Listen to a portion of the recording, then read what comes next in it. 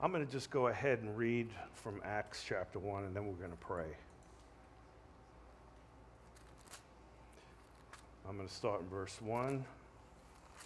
Acts chapter 1, verse 1.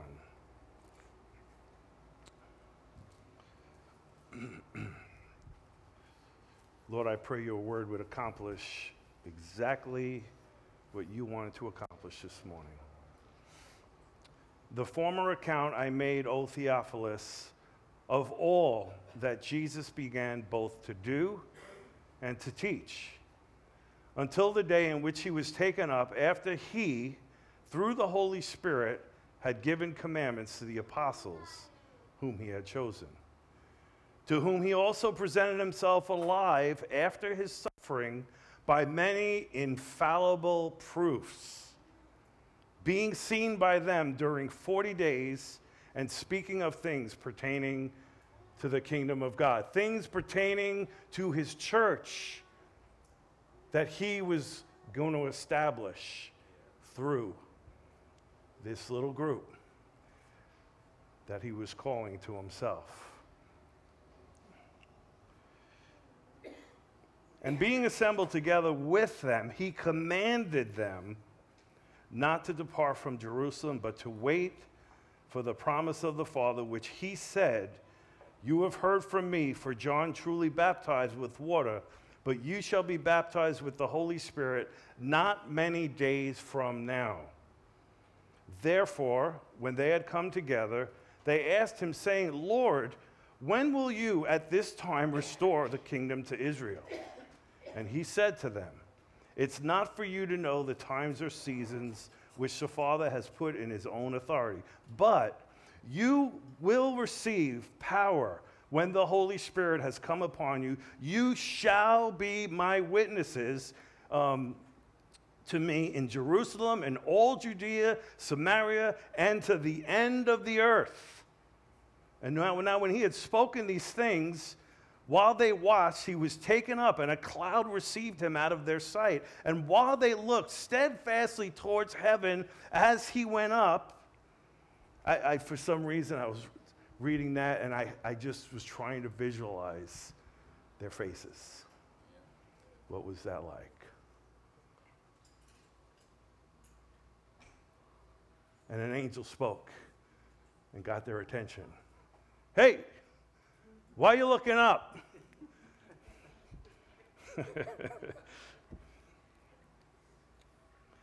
Hold on, I lost my spot here. Two men stood by them in white apparel. They said, "Men of Galilee, why do you stand gazing up into heaven?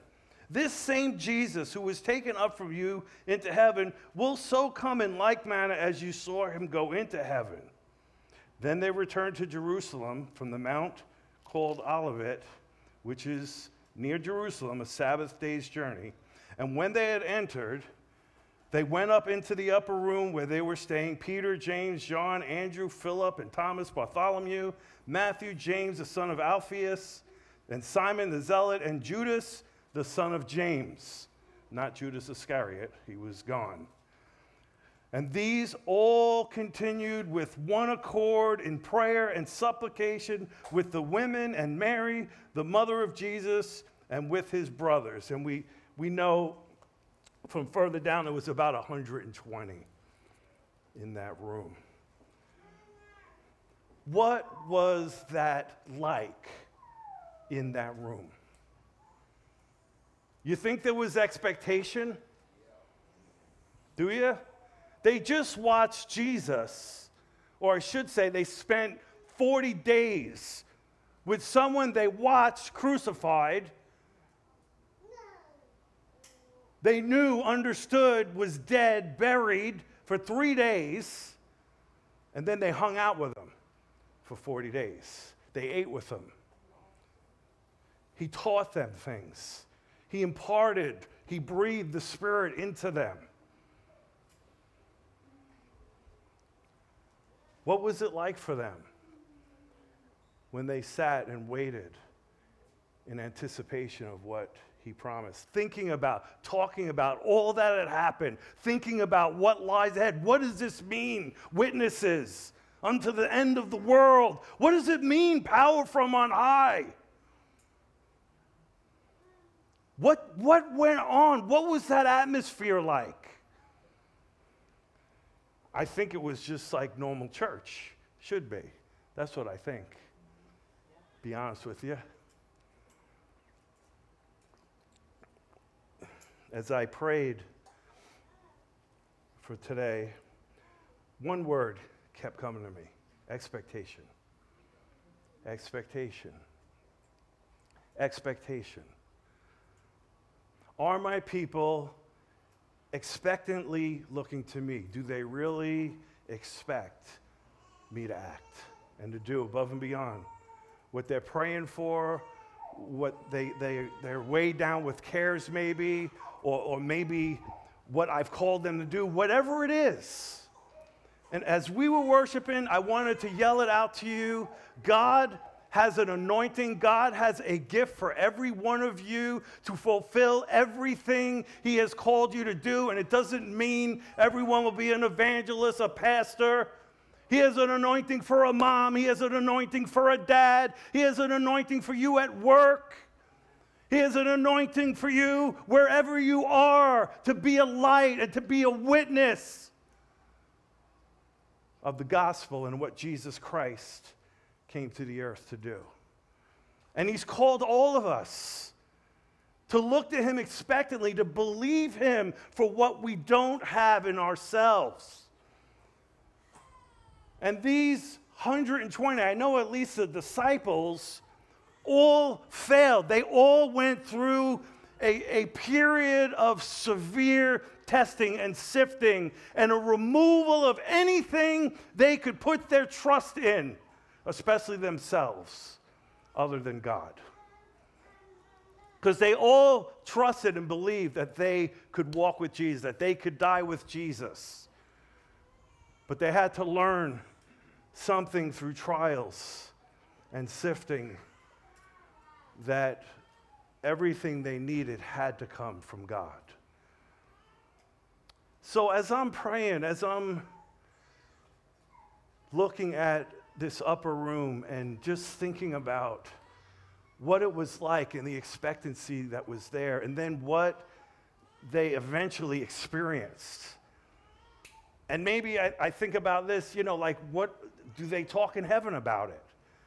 Like, man, we could have never imagined what God was going to do. Do you remember this? Do you remember that? And maybe they're praying for us. Man, where are those? Are there still people down there that are believing Him like we did, and that they could work through them the way they worked through us? Are there anybody else that still look to God expectantly? So I want to talk about expectant faith. And as I was looking at this subject, I looked down and I saw a book that someone gave me. It's so interesting how things come into your hands. An Amish guy in Pennsylvania says, hey, I thought you'd be interested in this book. And it's actually signed by Julio. And I'm like, Julio? Rubel? I said, I know his wife. We ministered with her in Cali, Colombia. I stayed at her house. She told me all about her husband, who was this famous evangelist in South America that was martyred at 42 years old. He's like, oh, I don't know why, but I felt like I should give you this book. So I looked down last night, and there was the book. And the Holy Spirit spoke to me and said, you need to start reading that. And I read half of it last night, and I began to reflect and think about all the places we were, and not thinking about Hawaii, just all the places we've been and all the experiences, all the things we've seen. I was thinking about you guys. Why did we experience what we experienced?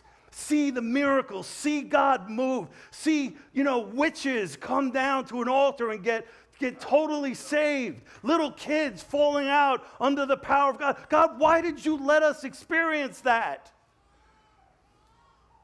Then I think about my own testimony, the miracles he's done in my life. And there's so many testimonies in here. Have we forgotten the miracle, the greatest miracle of salvation, the greatest miracle of when he totally sets us free? That is a miracle. When God gets a hold of a human being that is bent or hell-bent towards hell. It's a miracle. So I'm going to read just a couple of things out of here. And it was cool reading it because she would share these stories with me when I stayed at her house. But some stuff I didn't know. So I'm going to read this just as an example for all of you that think God can't use you, okay? Now again, God used this guy in just crazy. He's not calling all of us. So you can't say, oh, well, then that's what I want to be. No, God called him. He could handle it. He was martyred for it. And you read later on in the book, he was crucified in the flesh. I mean, God took everything. It cost him to walk in this anointing. Okay? So don't be too quick to say, oh, I want to be used like that. But I still want to encourage you. God wants you to believe. So he's newly saved, okay? He's just gotten saved. And he goes back to the auditorium where he got saved, where a famous healing evangelist was having meetings. And he got there late. He couldn't get in, so he's in an overflow room with a bunch of people with crutches and in wheelchairs. And so this is the account. He says, as I waited, as I stood there, the Lord spoke to me. He said, get up on a chair and start preaching. What? He goes, I had long hair. I was wearing a wrinkled Mexican shirt, old jeans. I looked like a weirdo. After struggling a little, I responded to his promptings, and I stood up and I said, people, what makes us think God is limited to that wall? If God is healing inside, he certainly is able to heal outside. Would anyone like me to pray for you? They looked at me with awe, but no one said a word. As I stepped down from the chair, an elderly, deformed man suffering with arthritis shouted from a distance. It made me think of blind Bartimaeus. I don't know what got in that guy, but something got in him. Jesus is here too. He's not just in there, he's here. And he said, pray for me. And I felt impressed to have him come to the place where God had told me to stand. With great pain and effort, he slowly made his way through the crowd where I was. As everyone's eyes turned toward me, I became frightened. I closed my eyes and I began to pray. As my hands reached for the man, my prayer was interrupted by his shout. He threw away his cane. He shouted, hallelujah, I'm healed. And with that, he began running around. As this took place, pandemonium broke out. About 40 other people followed with incredible healings. A lady with skin cancer, another with a neck collar, many others with all sorts of diseases came asking for prayer and were healed. The ushers who heard the commotion and peeked through the doors became concerned. And they went and told the speaker inside, if they should stop it. And she's like, no, just let him keep doing what he's doing. So, who's here ready to believe God that he could use you in your situation, whatever that is? That's just one example. I'm going to share some other things with you, but he got a prompting from the Holy Spirit and he expected God to move. He knew, I can't do this. But he expected God to do what he couldn't do, and God did it. And it started because there was one man in the crowd that believed it. So, does that describe how we come to God? Does that describe how we come to church? Do we come with that expectancy that God's going to move? I don't know what he's going to do. I don't care if I don't see it. I know God's going to move. God's going to do miracles today at church. And I am going to church expectantly. I am going to excited to see what God's going to do. I'm going to be open to however he wants to use me. I'm going to believe God.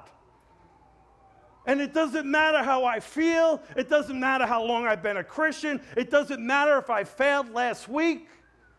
I'm going to believe God that when I go to church today, he's going to do a miracle, whether it's in me or somebody else. Do we come to church like that? God wants us to. He wants us to come to church that way. It says in Acts 2:1, when the day of Pentecost had fully come, they were all with one accord in one place. In other words, their minds, their affections, their desires, their wishes, they were all concentrated on one thing: Jesus and what he promised. They all understood it's him.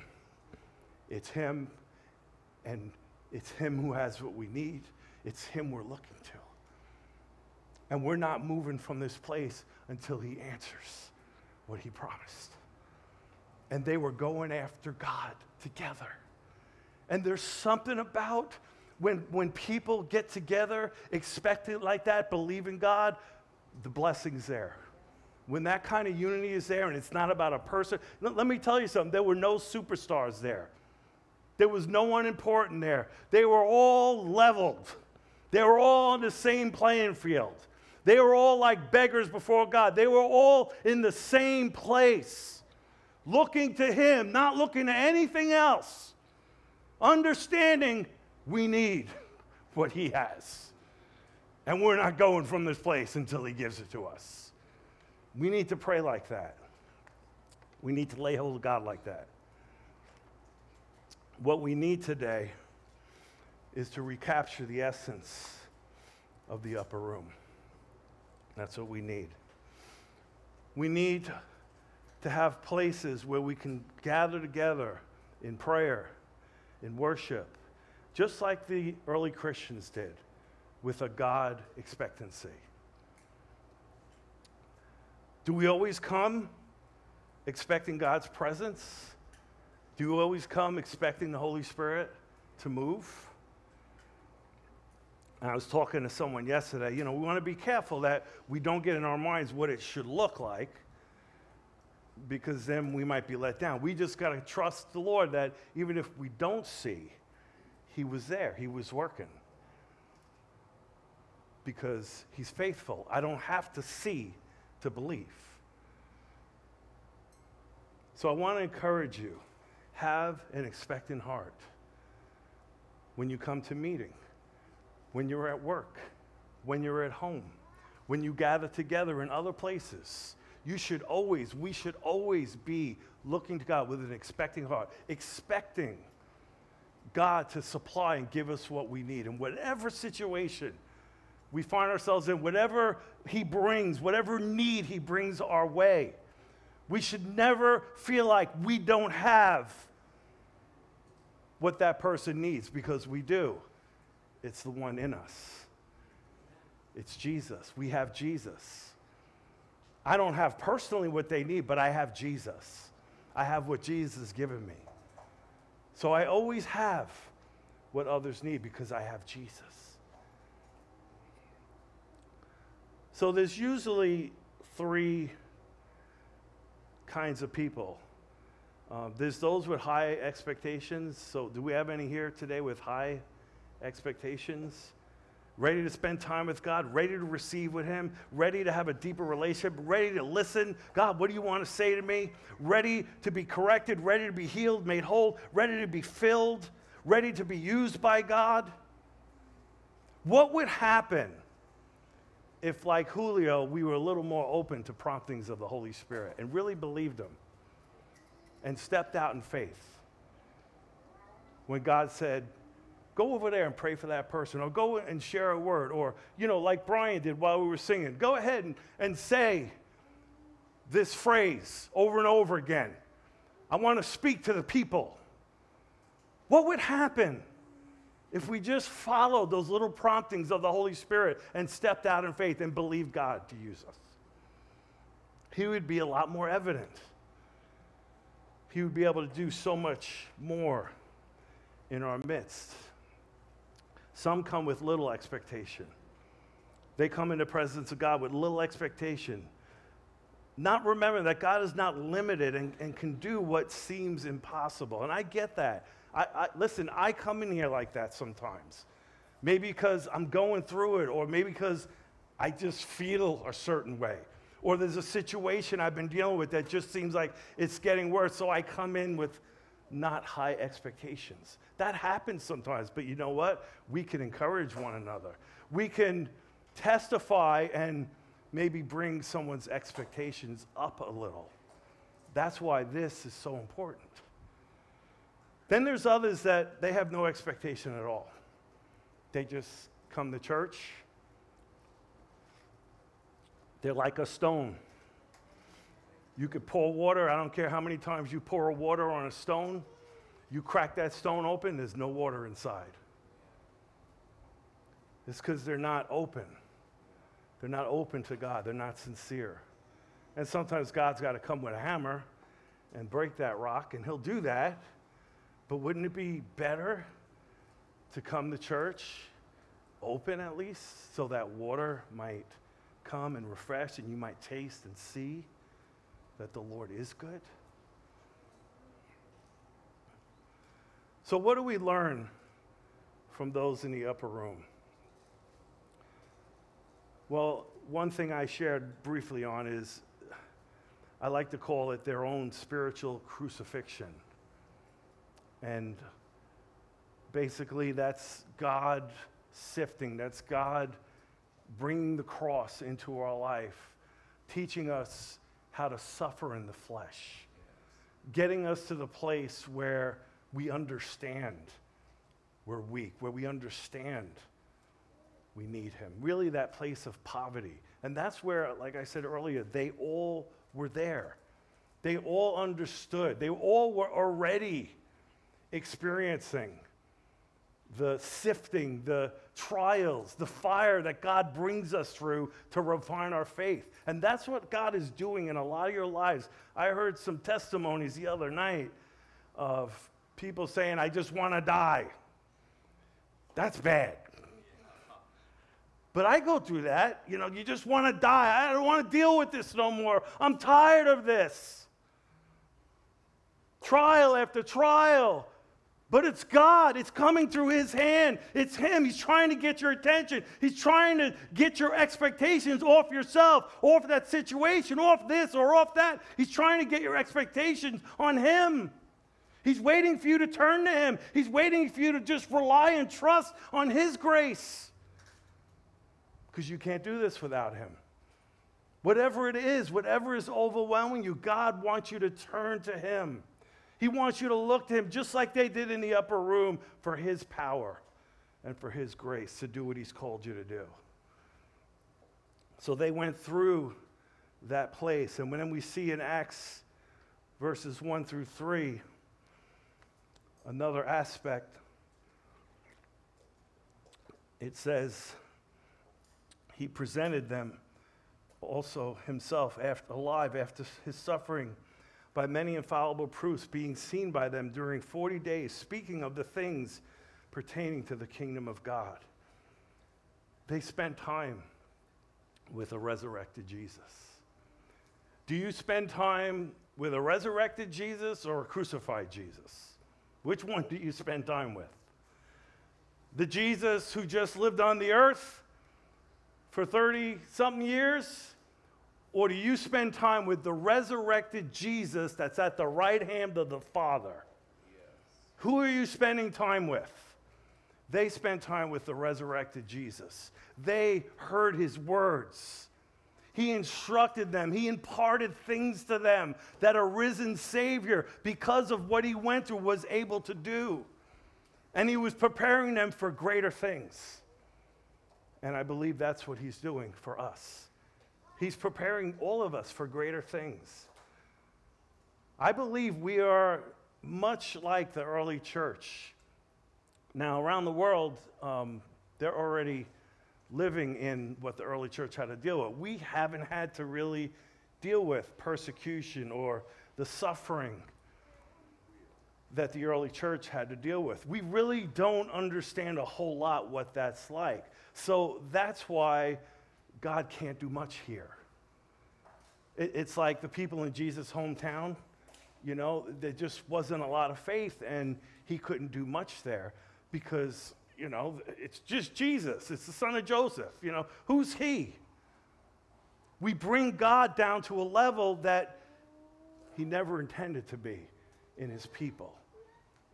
Those in the upper room understood who Jesus was. He was a resurrected Savior. He wasn't just the Jesus we hung out that was from Nazareth. He was the resurrected Christ. He was God in the flesh. He was at the right hand of the power of God. They understood who they were looking to. They understood whose words they were listening to. They understood who they were hanging out with. And so we have to spend time with the resurrected Jesus because they believed, they knew who Jesus was.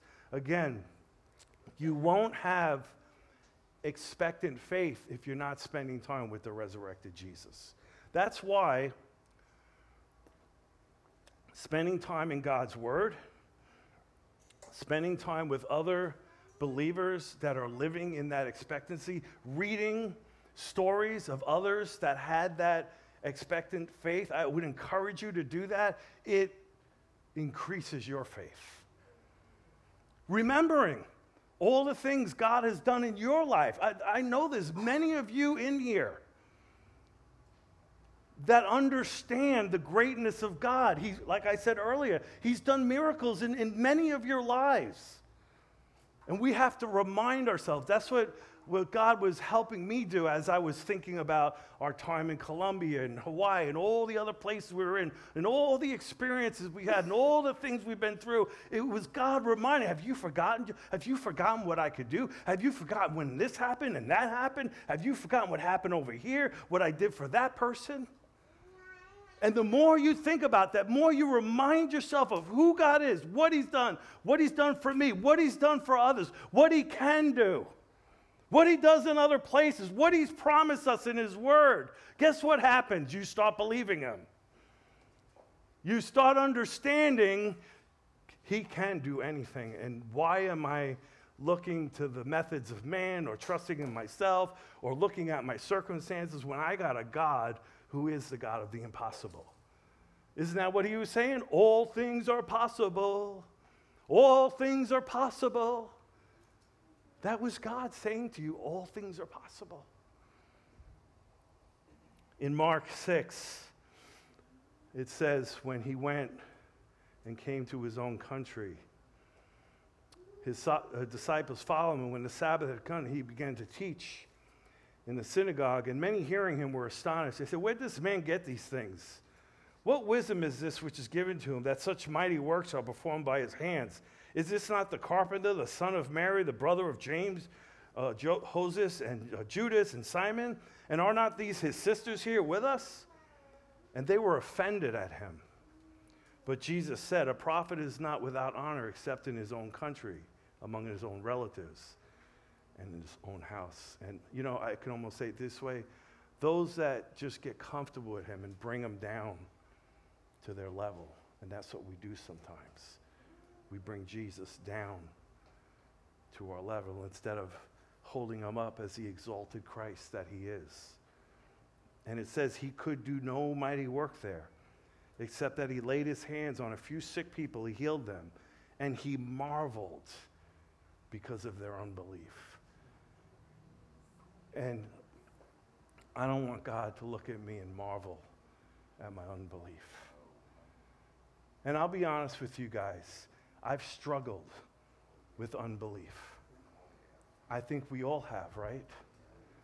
And we need to start praying and believing God to help us with our unbelief and to start believing him. And it's going to come, like I said, doing those things I shared earlier. We're going to have to make an effort to get our eyes on him, to consider him, to spend time with him.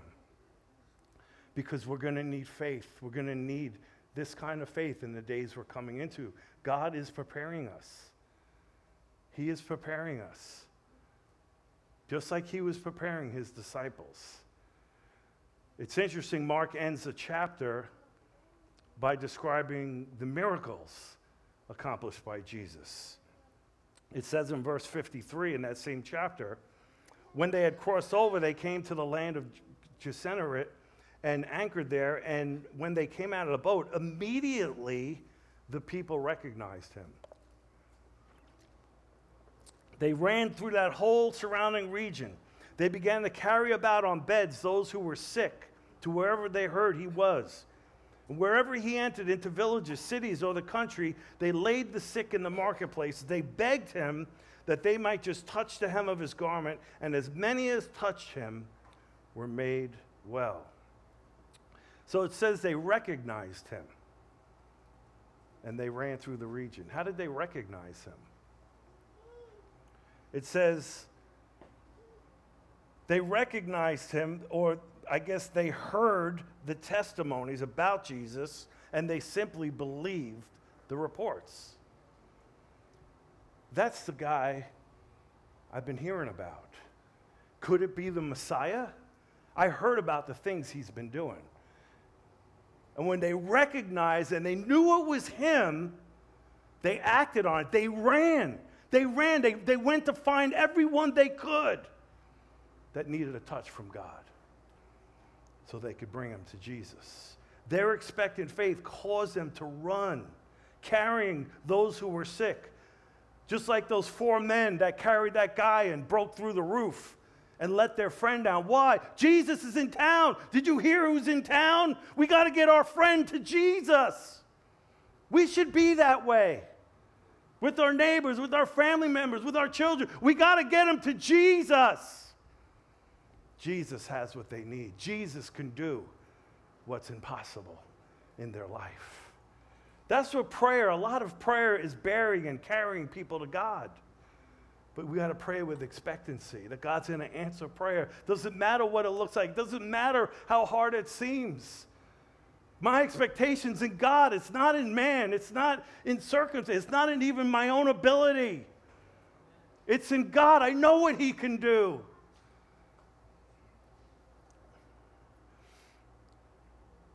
Their expectant faith caused action.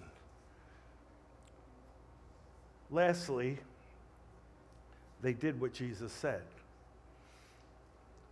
It says they went into the upper room. It says they continued with one accord in prayer and supplication. And we know from account in the book of Acts, they just didn't do it until the Holy Spirit came. They continually did it.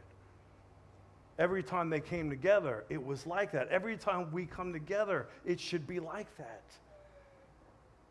A house of prayer, looking to God expectantly, coming together excited, believing God's going to move in our midst, believing God when we leave here is going to use us. He's going to empower us, give us boldness to go out and share the gospel. That was what it was all about. Sitting under the teaching of the word, learning what Jesus had and wanted for us and wanted to do through us. They came with excitement. Even though they were suffering, even though they knew many of them would cost their lives, they looked forward to it. And they did it regularly.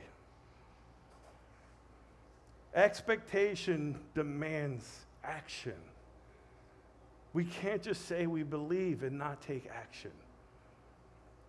An expectant farmer will prepare the land. He'll plant the seeds. He'll water the plants. He'll weed the crops, patiently waiting, expecting a harvest. We're expecting a harvest. We're expecting a harvest in Meadowview. We're expecting a harvest at the council. We're expecting a harvest in our communities, where we live, in our families, right? Are we? We're expecting a harvest. We're expecting God to save souls, right? Does it just mean we sit around and do nothing? No. We act on what we believe. An expectant mother will make sure she eats properly, right? She'll handle herself with care and expectation of the baby. When we expect a visitor, what are we going to do? We're going to make all preparations to receive the visitor. And I think of service that way sometimes, like we are coming together in the presence of a king. We are coming together in the presence of God. How do we prepare ourselves for that? This guest that comes into our midst, how do we prepare ourselves for that?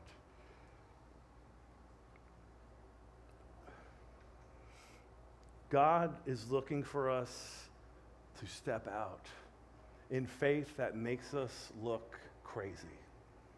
Now, I'm going to read you a testimony. This is from George Mueller, a man who fed thousands and thousands of orphans, and the list goes on.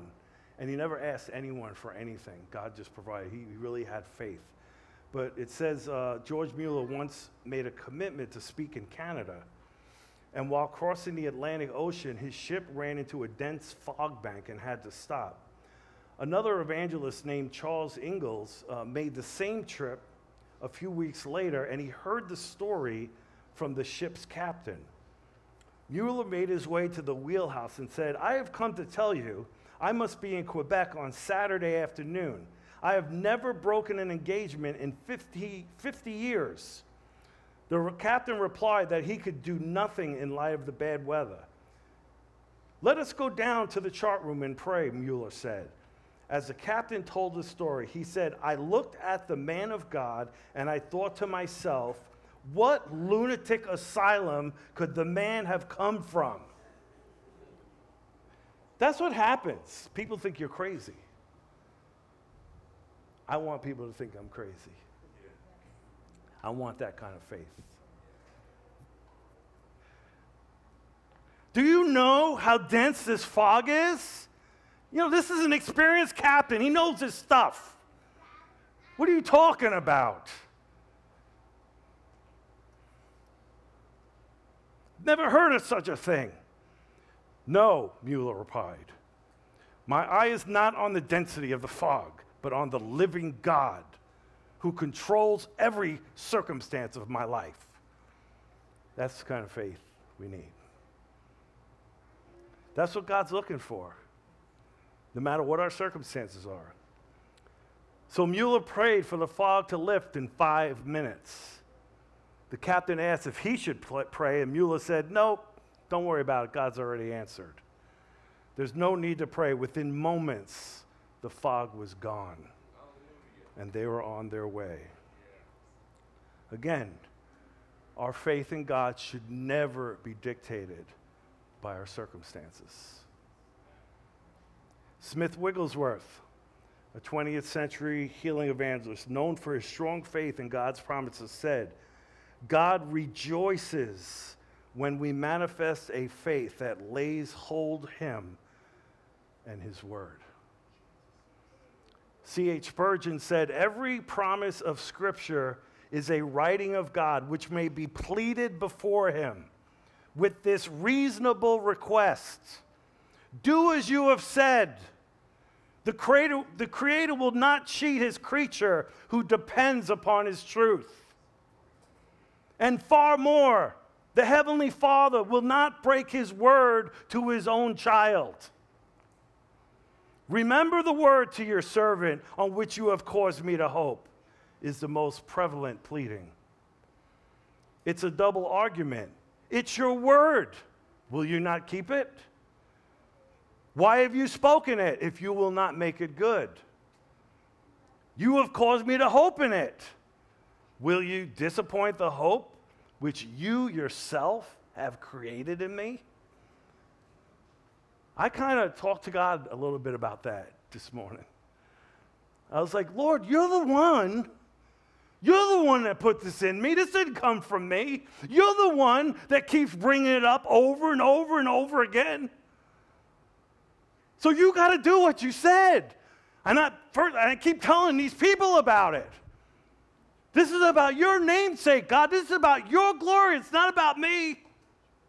You understand that? It's about His glory. It's about His namesake. It has nothing to do with us, because all of it points to Him. Like I said earlier, there was no one great in that upper room. It was him. Right? I don't have, it's Jesus. It's not me. It's the one we look to expectantly. It's him. It's him.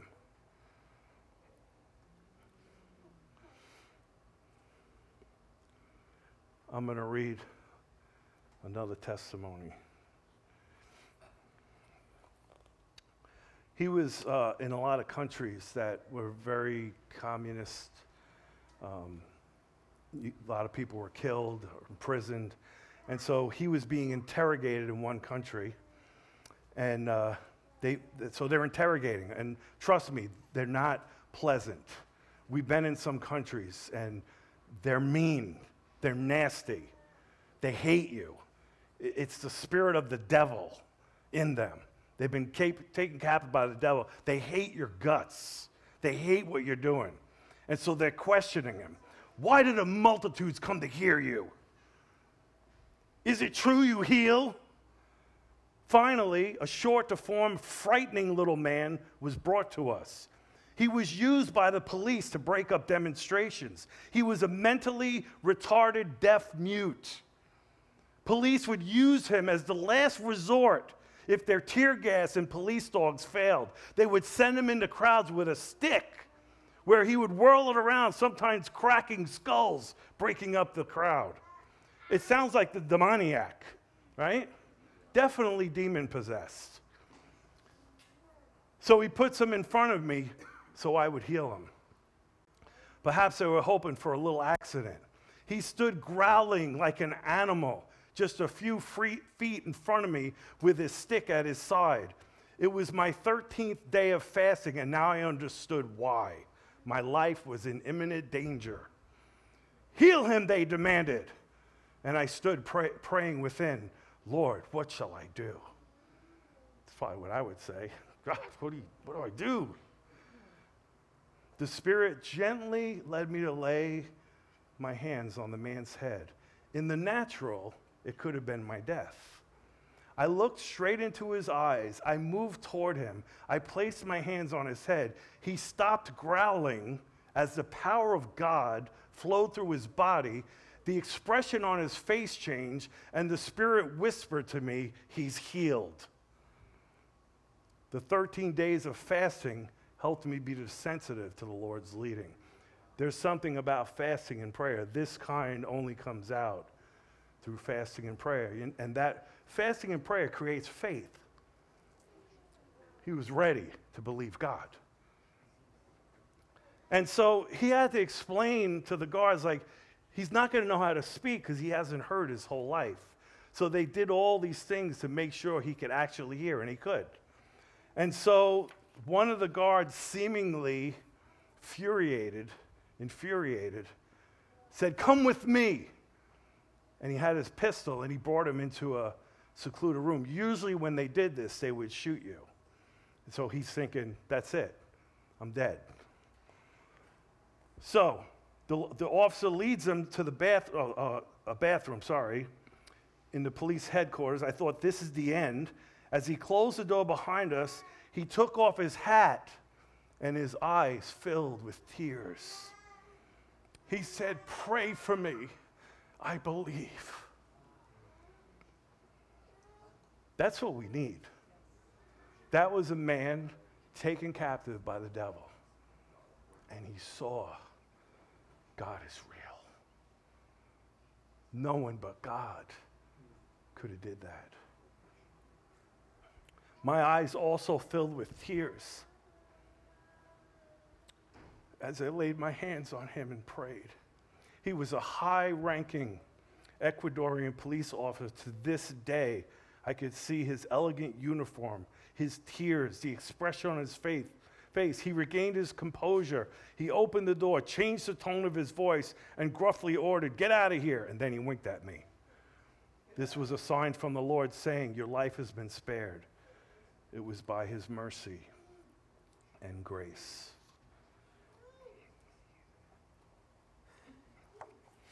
Why not, Lord? See, there's power in testimony. Marcus called me the other day, all excited. He said, "The Spirit's moving." What's going on, dude? This guy at work, struggling with the same thing I was struggling with, and I was able to tell him how God set me free, and he was even on the same medication, and he's going on and on and on. And I just said, "See? He's using you already." There's power in testimony. There's power in testimony. We need to be sharing and encouraging one another, letting people know what God can do. Paul says in Romans 10:17, faith comes from hearing, that is, hearing the good news about Jesus. Every testimony about God's power, all the miracles, releases a realm of heaven. It's like heaven comes down and expectant faith arises. I used to feel that way when I would sit and talk with Ruth, his wife. I'll never forget one day just rocking on a hammock in her house, and she's just telling me all the stories. This was after he was martyred. And how they would be in the jungle, and there'd be no food, and they'd have all these people, and they would just pray, and food would appear. And when he prayed, all the butterflies would come around. And just story after story after story. Just incredible. And you'd leave there like, okay, like, God, you can do anything. But yet he was martyred. He was martyred. His daughter watched her father shot down. But after his martyrdom, revival broke out and the whole city changed. I'll never forget what his daughters told me. They came to the States to go to Christian Bible school, and they couldn't handle it. Because to them, dying for Christ, being martyred was an honor. And when they got around the Christian girls here in the colleges and heard the things they talked about, they couldn't understand how they were Christians. They just didn't understand it. And I remember his daughter saying, like, she was hoping one day she could be martyred like her dad. Where's our expectation? Where are our expectations? They understood that in the upper room. They understood this is going to mean our death, probably, but it's worth it. And God's called us to it, and he's going to give us something supernatural. That even though we suffer, even though we might be thrown into prison, he's going to work miracles. Many souls are going to come into the kingdom. Now, they didn't know that beforehand, but yet there was a promise. And I'm sure while it was happening, then the more it happened, they just rejoiced. It didn't matter. That's what God is preparing us for, I'm telling you. He's trying to prepare us now to believe him, to have that same kind of expectation. God is trustworthy. Ephesians 3:20 says, "Now to him who is able to do immeasurably more than all we ask or imagine according to his power that is at work in us." And so we read in Acts 2, verse 1, when the day of Pentecost had fully come, they were all in one accord in one place, and suddenly there came a sound from heaven as a rushing mighty wind, and it filled the whole house where they were sitting. And there appeared to them divided tongues as of fire, and one sat upon each of them. And they were all filled with the Holy Spirit. They began to speak with other tongues as the Spirit gave them utterance. And as it goes on, we see God moving through this band of believers who before this, I don't know how to say it, were just a bumbling bunch of, not idiots, I don't want to say idiots, but just people like us, people with issues, people with fear of man. Not learned, many of them, not learned men. And yet we see a few chapters later, they're turning the world upside down. That's what we need today. It would have been amazing to be in that upper room at this extraordinary moment in history. Yet, in a sense, like I said earlier, I think we can place ourselves where they were now. I believe we're facing, at least in this country, soon what they were about to face. And I believe God is calling us, his church, into the same calling. It's always been there. We just haven't walked in it in the way God has called us to. We haven't believed him enough, I don't think, to do above and beyond what we know to ask or think. And he's calling us to look to him expectantly.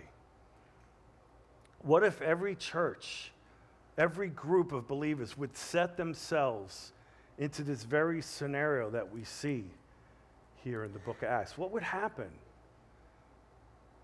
Well, church would be a place where God's presence was realized. Church would be a place where our wills would be laid down for the will of God. Church would be a place of listening and discernment. It would be a place where Scripture teaches us, where we obey. It would be a place of empowerment, physical, spiritual healing. It would be a place of building relationships, serving one another, a place of encouragement, a place of accountability, a place of true disciple, a place of making disciples. It would be a launching pad for the gospel. Every time we went out of this building, we'd go out energized, full of the Holy Spirit, ready to go out and expect God to use us. Just like they did. And we'd see miracles. We'd hear testimonies. We'd come back just like they did and rejoice about what God did all week. And we do that somewhat, don't we? Man, God wants to do so much more. And he's looking from heaven to see, is anyone down there God expectant? Are they looking to me? Are they believing me like this? I think the biggest mistake for a lot of us, we've stopped expecting. We've stopped expecting.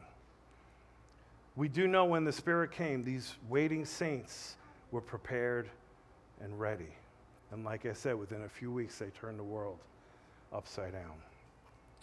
So I'm going to finish today with one more story. The name of this book is interesting. Anointed for the End Time Harvest. Isn't that interesting?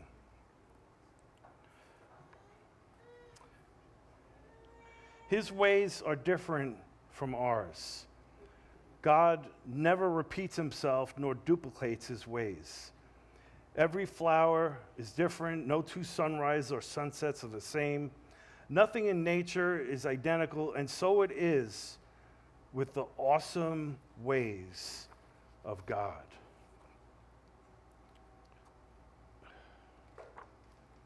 Sorry. Here we go. I'm going to start back here.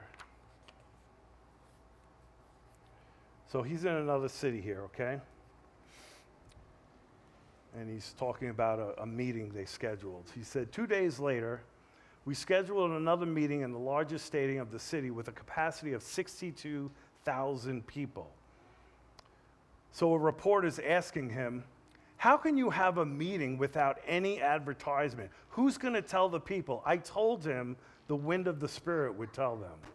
The night of the meeting came, and as a courtesy, the city had sent a police vehicle to escort me. The closer we came to the stadium, the more concerned I became. I thought we had made a big mistake. I was sure we had scheduled a meeting the same night there was a football game. In my mind, I saw a small company of people waiting for me to arrive outside the stadium, while inside, the masses were cheering for their favorite team. Blocks away, the traffic was jammed. Even the police car could not get through. We finally arrived at the stadium on foot, only discovering that there was no mistake. There were 100,000 people waiting for us. The bleachers were all packed, as well as the whole football field and track. All the 4 blocks surrounding the stadium were crammed with people wanting to get in. They were singing the simple song, I have a friend that loves me, his name is Jesus, a song one of my team members had taught the multitude. After the message, the miracles began to flow all around the stadium. Hats began to fly. Shirts went up in the air. We would ask, what is it? They would pass the word. It was a cancer. It was a tumor. We attempted to bring the healed to the platform. The place was so packed, they had to roll them over the heads of the multitude to the front. I was afraid someone would be killed in the process. We prayed, we wept for joy. The stadium shook as the crowds yelled, "Jesus is Lord!"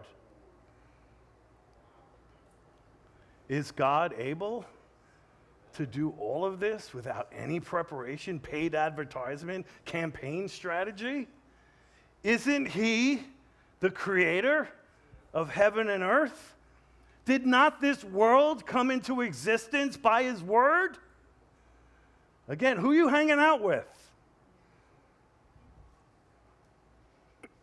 We need to re-examine our faith in Him, our concept of His greatness. We need to understand that His deeds are marvelous.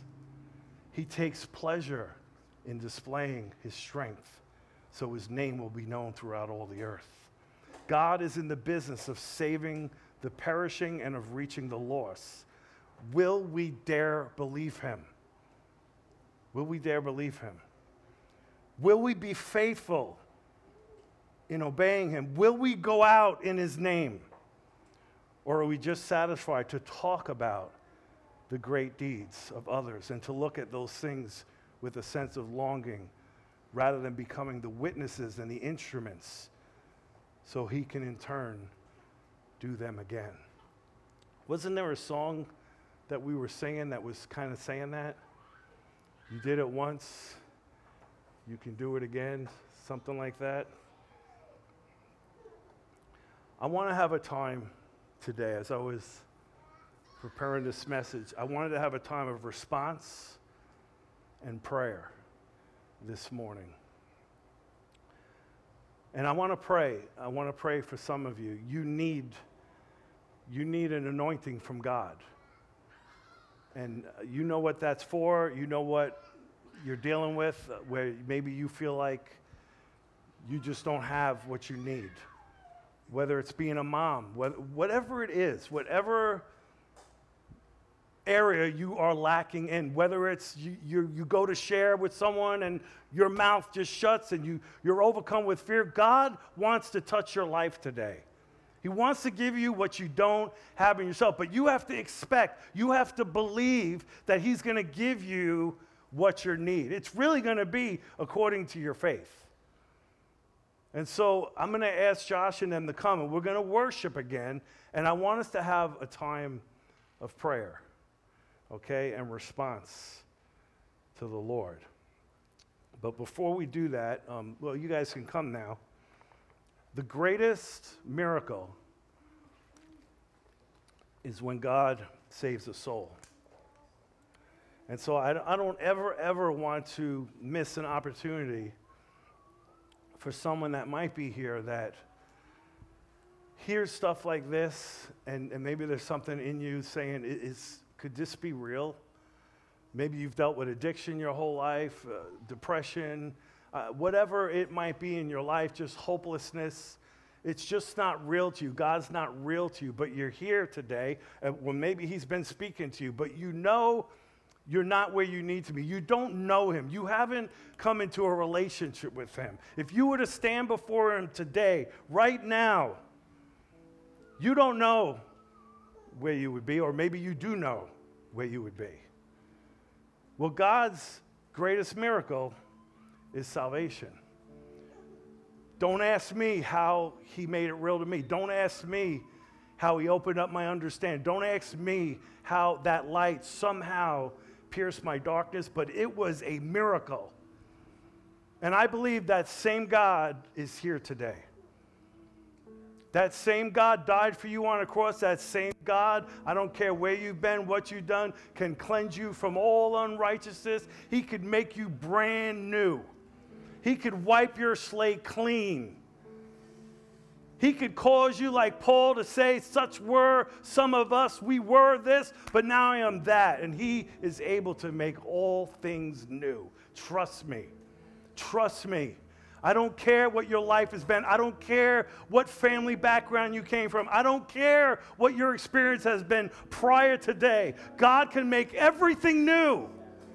That's what the gospel does. That is the hope of the gospel. But you have to respond. You have to see your need. You have to believe Him. And if God is creating that faith in you, if there's something in you, for the first time maybe, or it's just more real today, I know this is true. I know this is true. I want what this man is talking about. I need what God did to me. I want to know that He's real. I want Him to come into my life. He's here for you today. And I don't doubt His ability to utterly save your soul. So if there's someone here, I'm going to ask us to stand.